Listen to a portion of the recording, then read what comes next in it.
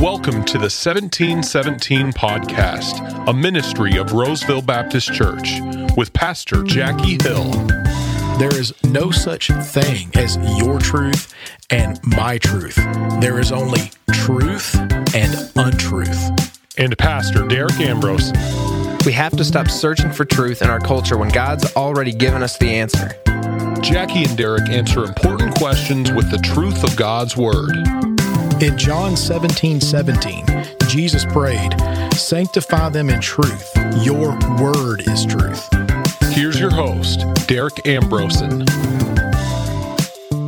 Hello, everyone, and welcome into episode 42 of the 1717 Podcast. I'm Pastor Derek Ambrosen, and I'm joined by Pastor Jackie Hill. Jackie, how are you doing today, man? Oh, I'm doing great. Glad to be on this episode of the show with you, brother, and we're talking about one of my all-time favorite subjects. Yeah, this is a topic that had been asked about in the past, and actually one of my youth students, Connor, just recently asked about this as well, and I think this was on our list of, or on our hopper of questions for a while anyway, so figured, hey, we had it already, had another youth student ask the question, so let's go ahead and talk about that. So thank you, Connor, for the question, but that episode, or that question for today's episode, that is this: is the creation account literal or figurative?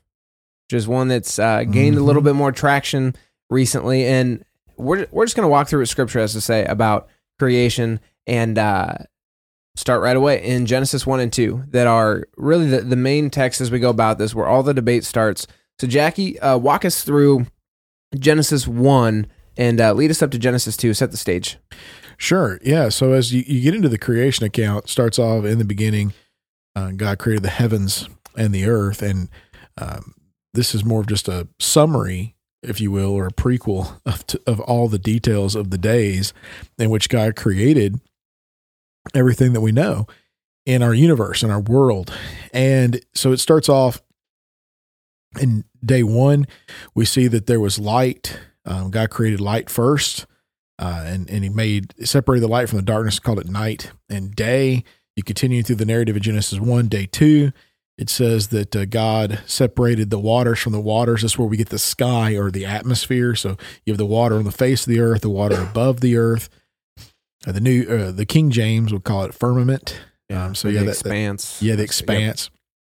Yep. And on day 3 in Genesis 1, we see that God created the dry land. And so that separated out or came up out of the water, or the water separated from the land. And we have dry land. Interesting, day 4 is when we have the creation of the sun, moon, stars, rest of the planets, galaxy. So, the whole host of heaven.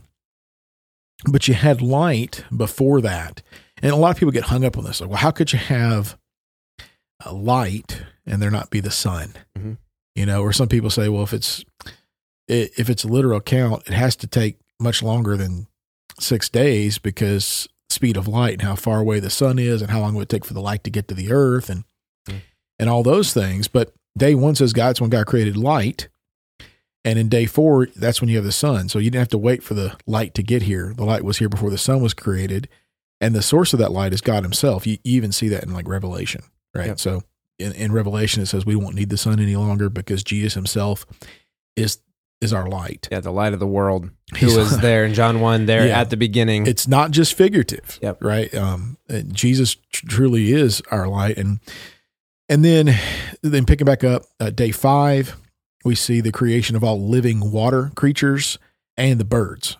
So I think that's interesting too, because day 2, you got the separation of waters from waters. So you got the waters below, waters above. And then when God starts creating living creatures in day 5, it's the ones that fill both those spaces that he created in day 2. Yep.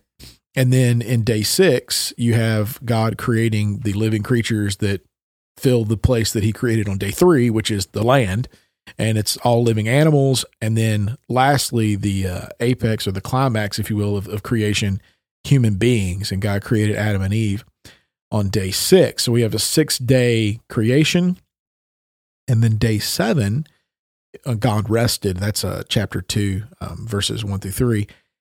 And it's a pattern for us. I mean, God could have created everything in a nanosecond. Yep. He could have done it any amount of time he wanted to. He's God. But this same 7-day week that we see laid out in Genesis 1 is, well, and through the first part of verse 2 or chapter 2, is the pattern for us to live by, that we still live by today. We have 7 days in our week, and that's where it comes from. Yep.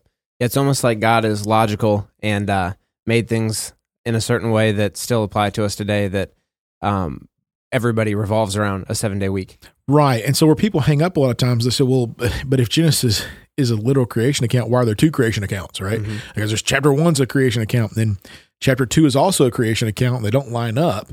And so, Derek, why don't you talk about that a little bit? Yeah, so you see starting Genesis 2, 4 through 9, before I read it, just want to make this clear for context as we're reading this, that this is not a second creation account. That's right. But rather a detailed explanation of all the events that took place on day 6. On day 6, yeah, and what happened. And just a side note, you see this as I've been teaching through Revelation to the youth students.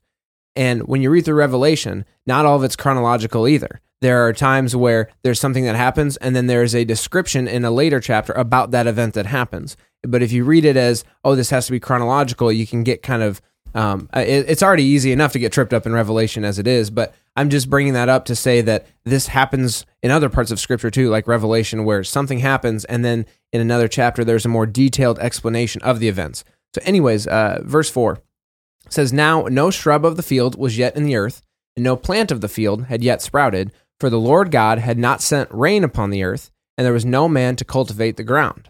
But a mist used to rise from the earth and water the whole surface of the ground. Then the Lord God formed man of dust from the ground and breathed into his nostrils the breath of life, and man became a living being. The Lord God planted a garden toward the east in Eden, and there he placed the man whom he had formed. Out of the ground the Lord God caused to grow every tree that is pleasing to the sight and good for food, the tree of life also in the midst of the garden, and the tree of the knowledge of good and evil." So the narrative continues, describing how and why God created Eve, and lays out for us the design for marriage and purpose for all humanity. And in that, the point is, this is not necessarily, or it's definitely not a different creation account. It's just specifying on certain parts of the creation account that happened to give a more detailed explanation. And really what the ultimate purpose is that bringing man into the earth. Now, I think it's fascinating when it says a mist used to rise from the earth. You just have this huge sprinkler system, essentially, that's just built in by God that I wish would work on my ground right now. But I always love that passage in there. Yeah, for sure. And to be clear, the part that really hangs people up, so like day 3, when God created dry land, is when he created plants, vegetation, trees, et cetera, and so forth. I didn't spell that out specifically earlier as well as I should have. But in this further explanation of day 6, it appears as though plants come after the creation of man. So it's like out of order, it's a different order. And that's because like the key phrase that you were reading there, Derek, no shrub of the field, no plant of the field. And the reason being is no man to cultivate it, of the field. So like we're talking about like agriculture, farming stuff. We're not talking about natural things that God has created, grows up out of the ground automatically like he did on day 3. We're talking about things that are planted, right, in a field. And we see that because then it says God planted a garden. So, and then put man there. And put man there to cultivate it. And yes, exactly. So it just helps us understand that. So again, to be clear, Genesis 2 is not a second creation account, but rather detailed explanation of the events of day 6 and the purpose of man. Continuing on, if you want to, I think, understand that Genesis 1, the creation account, is literal, we need to understand some Hebrew a little bit, because a lot of people debate on day, where it says, day 1, day 2 is like, is that a literal day, or is that a period of time, or are these figurative days, or are they, it may be mentioned as day, but it could have been millions of years. We don't know. I mean, after all, the Bible says, with the Lord, 1,000 days is like, or 1,000 years is like a day, and a day like 1,000 years. Yep. Right. But those kind of cancel each other out, by the way, right? Yeah. 1,000 days or 1,000 years is like a day, and a day like 1,000 years. Well, that's canceled out. Yep. But it's just saying that God isn't defined by time. But the word for day, and the reason why people like to debate this, is the word yom, Y-O-M. That's the Hebrew word. And it's actually used 1,920 times, 21 times to be specific. in the Older Testament. So 1,921 times. It's an unspecified period of time. And that's where people sometimes get, well, it doesn't necessarily mean day. It can mean lots of different things, which is true. It can be translated day. It can be translated time. It can be translated period, year, week, today, yesterday, tomorrow. I mean, yom is just a period of time. The only way that we know how much time is by the context around it. Mm-hmm. Interesting enough, though, the most common way that yom is translated is day, literally a 24-hour period of time. Now, the translation piece I think is important is that anytime yom is coupled with the word evening, it always means a regular 24-hour day. Anytime it's coupled or paired with the word for morning, it's always referring to an ordinary day. And anytime yom is connected to a number, it's referring to a regular 24-hour quantified time. And what I mean by that is I'm talking about in the whole rest of the Older Testament. Anytime you see the Hebrew word yom paired with one of those three things, it's always a regular day. So when you go back to Genesis 1, it's like verse 5 on the first day of creation, it says, and there was evening and there was morning, day one. So not only do you have one of those indicators that's a regular day, but you have all three indicators. Yeah. And you have that same phraseology every single day of creation. So if you found that anywhere else other than Genesis 1, you would just automatically know it's a normal day. No one debates about it. Like no one debates, was Moses on the mountain for 40 days or was it 4 million days? Yeah. Like no one debates, the dates or the days of things anywhere else in the Older Testament, but we always want to do it in this Genesis 1 text because we're trying to fit things like evolution into the scripture. But if you just take the translation of the word itself and the indicators around it, it can only be taken as literally 6 days of creation. Yeah, I think with that, excuse me, the evening and morning part makes it so clear because we know throughout all of history, evening and morning, that's from one day to the next, or that's a clear full day. So for God to all of a sudden have to declare evening and morning, but there be millions of years in between that, doesn't make sense. And then even, I've always thought it interesting when looking at his, resting on the seventh day. So he created everything in these millions of years and then rested for another million years. Like what is even, what's the point, And so when you, like you said, when you read it the way that it is, to start stretching out these periods of time doesn't make a lot of sense. No. But I think you hit on the truth of it is we have a scientific paradigm that we view the world through because of, the modern push belief of evolution. And so Christians will look and say, well, look, evolution it has to be true because that's what I learned in school.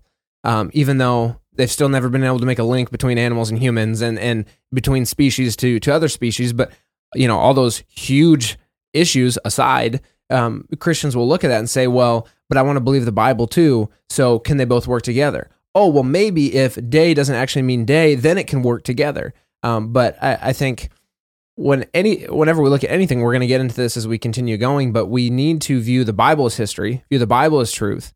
And if our science doesn't align with that, then maybe our science, which is all just the study of figuring out how things have happened, maybe that needs to adjust a little bit. And I think as we go through really what the rest of the Bible says about creation and points back to this, I think it's going to be pretty clear that it's going to be harder and harder to view a worldview that way. And we've talked about evolution in the past too, and all this stuff just goes right in with that. So really, Jackie, we just need to look at what the rest of the Bible says about creation. Right, because the best commentary on the Bible is the Bible. We have a simple reading of Genesis, which indicates that this is a literal creation. We have the actual language we looked at indicates it's literal 6-day creation week and that this is a literal account of creation. So what does the rest of the Bible say about it? So Colossians 1, and these next verses are going to be from all over the Bible, trying to prove the point that it's consistent. Colossians 1:16 says, "For by him all things were created in heaven and on earth, visible and invisible, whether thrones or dominions or rulers or authorities, all things were created through him and for him." So that him being God. So God created everything, heaven and earth, very clear from the Colossians account. Yep. It was very intentional, which again points us back to Genesis 1. And Isaiah 42, verse 5, thus says the Lord thus says God, the Lord, who created the heavens and stretched them out, who spread out the earth and what comes from it, who gives breath to the people on it and spirit to those who walk in it. So Isaiah, the prophet, had the understanding that God literally created things the way that he said he did. Then the prophet Jeremiah in chapter 10, verse 12 says, it is he who made the earth by his power, who established the world by his wisdom, and by his understanding stretched out the heavens. We get some of that same terminology there between the prophets, again with the understanding that God, in fact, did create the heavens and the earth like he said he did. Yeah, and continuing with that narrative of God creating, the scripture even becomes more specific elsewhere, explaining how he created. Hebrews 11, verse 3, it says, by faith we understand that the universe was created by the word of God, so that what is seen was not made out of things that are visible. But the point being there, the emphasis part where I put emphasis, by the word of God. God spoke it into existence is what it's saying. And that's exactly what Genesis 1 says. Yep. In Psalm 33, verses 6 and 9, the psalmist reiterates the same thing. It says, by the word of the Lord the heavens were made. Verse 9, by the breath of his mouth all their host were made. It says he spoke and it was done. So the psalmist even is saying God created by speaking things into existence. And that's exactly what we see explained in Genesis 1. God said, let there be light. There was light. God said, and it happened. God spoke and it happened. And that's exactly the commentary we get from both the Newer Testament in Hebrews 11 and the Older Testament, Psalm 33, saying that's how God created. Yeah, and even 2 Peter 3 through 5 is an interesting passage. It says, know this first of all, that in the last days, mockers will come with their mocking, following after their own lusts, and saying, where's the promise of his coming? For ever since the fathers fell asleep, all continues just as it was from the beginning of creation. For when they maintain this, it escapes their notice that by the word of God, the heavens existed long ago, and the earth was formed out of water and by water. So now Peter, referencing back to a literal creation account to refute the mockers who will come with their mocking, which again, when talking about a lot of modern science, they mock. That's literally what they do. Is how could you believe in the Bible? That's doesn't make any sense with our science, and they will mock it. And you almost feel like if you believe it, that you don't believe in science, or that you're stupid, or that you're just following some crazy belief. But like that's what Peter said was going to happen. But the truth still remains that the Genesis account is in fact literal. And we just have to be prepared that people are going to mock that. Yeah, I mean, Peter, David, the writer of Hebrews, all saw it literal. And I love what you read there in verse 5, where it says, by the word of God. So Peter's, again, pointing back to it being spoken into existence.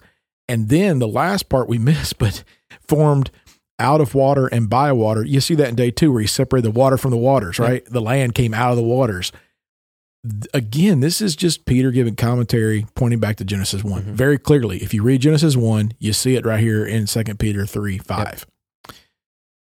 Yep. Then go to Exodus, and you got the 10 Commandments. I mean, I like these ones a lot at this point. In Exodus 20, like no one's debating the 10 Commandments. Like there's no, like there are Christians in Christian circles even that will debate whether Genesis 1 is literal or figurative. Yep. No one's debating whether or not God really gave the 10 Commandments. Yeah. I mean, did God really give these? Are these figurative? Or, I mean, is he just saying, we shouldn't kill people figuratively? Or is it like, what I'm saying? Like, no one does this, right? Yep. So we look at the 10 Commandments and you go to the fourth commandment, which is the Sabbath day. In Exodus 20, verse 11, when God is explaining the Sabbath commandment, he says, God, being quoted by Moses, this is God speaking, and all the scripture is God speaking, by the way. It says, for in 6 days the Lord made the heaven and earth, the sea, and all that is in them, and he rested on the seventh day. Therefore the Lord blessed the Sabbath day and made it holy. It's pretty clear. God ought to know how long it took him. Yep. And so he said he did it in 6 days, and he made everything. So some people like to debate, well, there's this gap theory idea where like Genesis chapter 1, God created things, but it was void. There was darkness. Because this is in the beginning, God created the heavens and the earth. Now the earth was void and darkness was over the face of the deep. And they say, well, that first part there is where we get like all the old earth theories, right? Mm-hmm. And how the rest is just figurative because God created everything then. But Genesis 20:11 very clearly says, and it's spelled out. I love how it's spelled out. For in 6 days the Lord made the heaven and earth, the sea, and all that is in them. So the them being everything that's in the heavens and everything in the earth, did it all in 6 days. And then we see this reiterated in Exodus 31. So we're talking 11 chapters later, toward the end of the book of Exodus. And God is saying that this is a sign for them. He says, the sons of Israel, verse 16, Exodus 31. So the sons of Israel shall observe the Sabbath to celebrate the Sabbath throughout their generations as a perpetual covenant. It is a sign between me and the sons of Israel forever. For in 6 days the Lord made the heaven and earth. But on the seventh day he ceased from his labor and was refreshed. So best commentary on the Bible is the Bible. And it says that God did it in 6 days. In the book of Exodus, 2 places, which just confirms, again, Genesis. So yeah, 1. if you the point you're making too is if you believe in a figurative or old earth theory with Genesis, then you're going to have a lot of trouble explaining Exodus 20 and Exodus 31 because if that's how it worked, right? If that's how it worked, it would have had to be written differently. This is as clear as it comes in those days being days, because that would have been the context. He is speaking to people here, so like you wouldn't say days if when speaking to a crowd of people you just meant an ambiguous amount of time that was millions of years. So that I think those are some of the to me some of the best verses from other parts of the Bible to affirm that. So I love that you brought those up. Now, there's more. The genealogies in Scripture also confirm a literal creation. I know genealogies are some that sometimes we skip through. Sometimes, right? No. Yeah, all the time, right? I preached a sermon on Matthew 1 one time and got everyone excited preaching just about a genealogy, but it turned out okay. So just to run through some of them here, Jude 1:14 points back to the beginning where it says, "It was also about these men that Enoch, in the 7th generation from Adam, prophesied, saying, Behold, the Lord came with many thousands of his holy ones." But the point being in there, Enoch in the 7th generation from Adam. Now, if you go look in Genesis 5, when it's talking about, which I'll bring up here in a second, when it's talking about the generations of people, the point of genealogies is, one of the main points is just historical record to see where people came from. It proves the existence of these people. And so we see even in Jude that points all the way back to that. And in Genesis 5, you see that Enoch is in the 7th generation from Adam. So those two things written at very different times point back to that same truth. So it just means Jude believed it was it was literal, it was true. Yeah, and so then Genesis 5, we get genealogy from Adam all the way to Noah, up until the flood. So you see all their descendants and where they came through and how old they were and the crazy amounts of ages they lived to, at that point. And then you see it ending with Shem. And then, fast forward through the flood, Tower of Babel and all that. Now we're to Genesis 11 and you see from Shem or really Noah's lineage all the way to Abram and who we know as Abraham. And really it's through that we even know the existence of Abraham and where he came from. Otherwise, we don't have that, then we wouldn't know that Abraham is even a real person. And further on, like if this account of Genesis, like if Adam and Eve, because the other thing with it being figurative, the belief is that Adam and Eve were just representations of man. Humanity, right. Yeah, they weren't humanity. real people. They weren't real people. Well, if that's true, then neither was anybody in this genealogy because it points back to one man, Adam, being the start of it. And we know obviously big ramifications with Noah, but then especially with Abraham and the Israelite people coming from him, and really the rest of Genesis and really the whole Bible coming out of Abraham's descendants. If Adam is figurative, then so is Abraham, which makes the rest of the genealogies not make any sense. It can't. Or if Abraham is not figurative, and we do believe him literal, and Adam is figurative, what it means is that there are parts of Abraham's story that we can't trust to be true. Yep. And if we can't trust parts of his story in the Bible to be true, how can we trust any of it to be true? Yep. Exactly. And then you got 1 Corinthians chapter 1, verses 1 through 4. Chronicles. I'm sorry, I said Corinthians, my bad. Chronicles, thank you.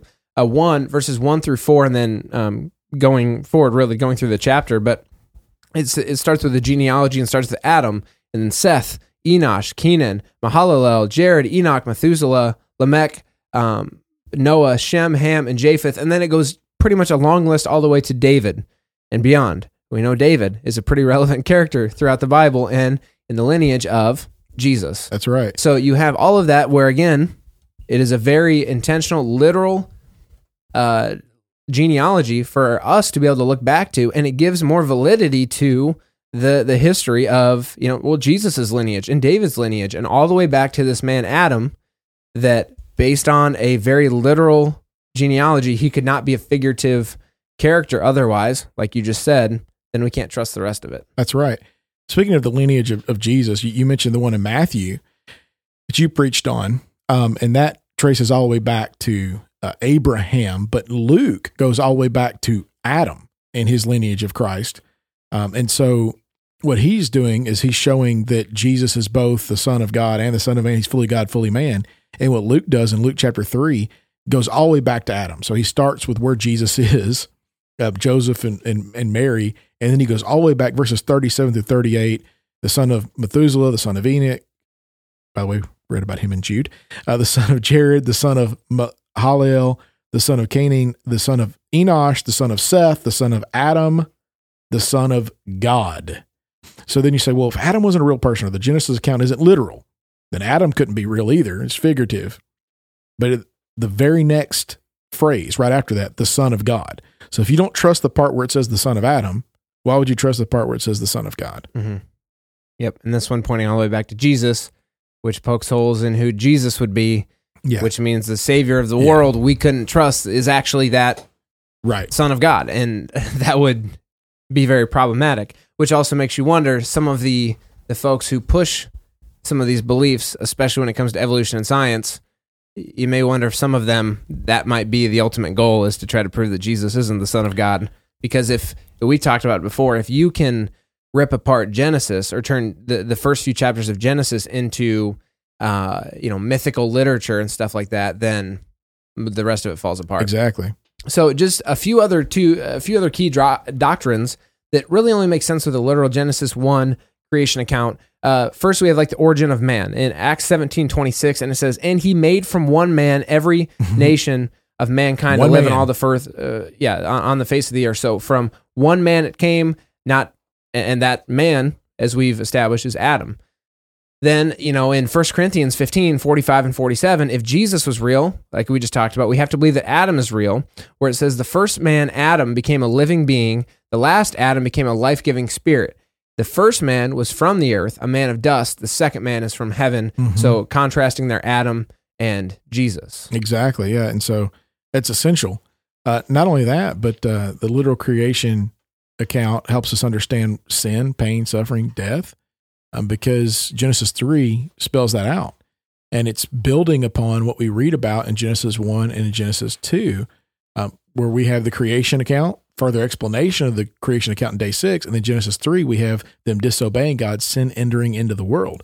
If we don't have a literal creation account, then we have suffering and death and all these things coming forth in God's creation, so God would be the author of those things.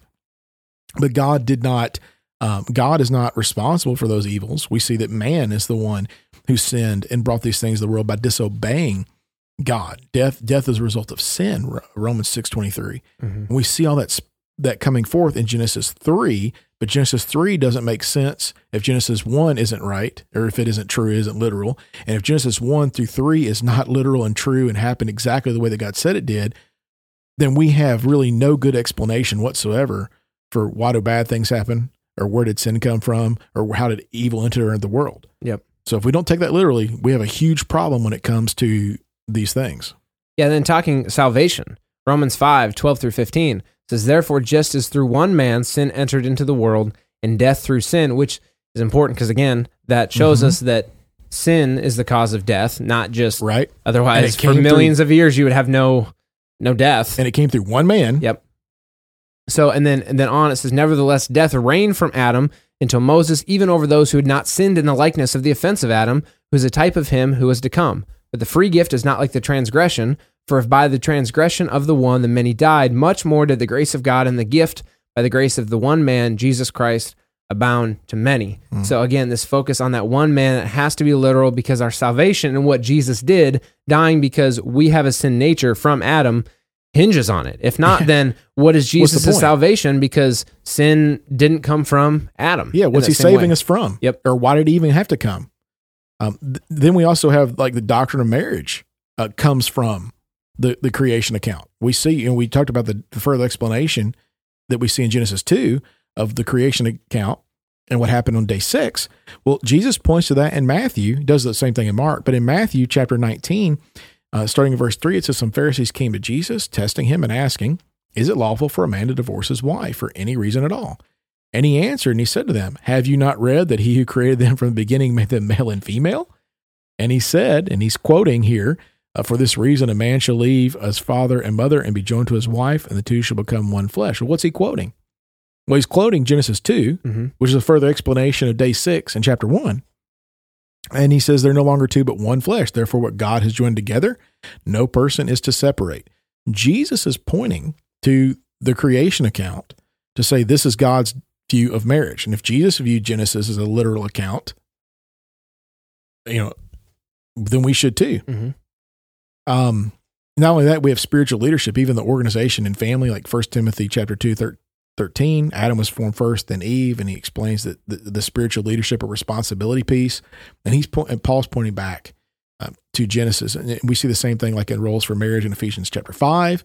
Paul points back to Genesis. So Genesis being literal is so important to essential doctrines and ways that we function today in the church. Yep. Yeah, absolutely. So through the reading of the creation account in Genesis 1, as well as scriptures from the rest of the Bible, it becomes very clear that the beginning of the universe and God's creation is all a literal account of how things happened. Genesis 1 and 2 are not two separate creation accounts, but one account with a deeper focus on the creation of mankind in the second chapter.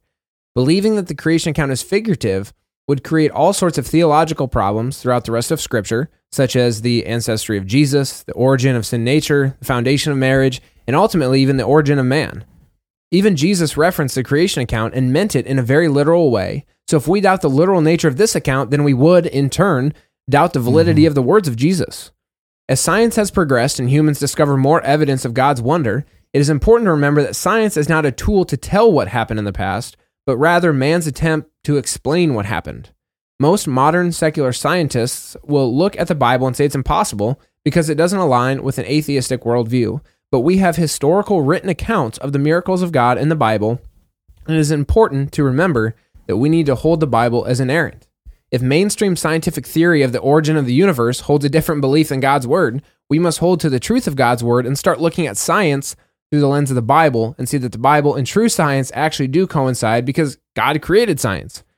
The creation account is the backbone for the rest of Scripture. If it is figurative, then the rest of the Bible is not trustworthy. So let's trust what the Scriptures say from beginning to end and view science through the lens of Scripture as well. Jackie, you got any final comments? Yeah, just to kind of pound home that last little bit that you were saying and maybe word it in a way that makes it very clear.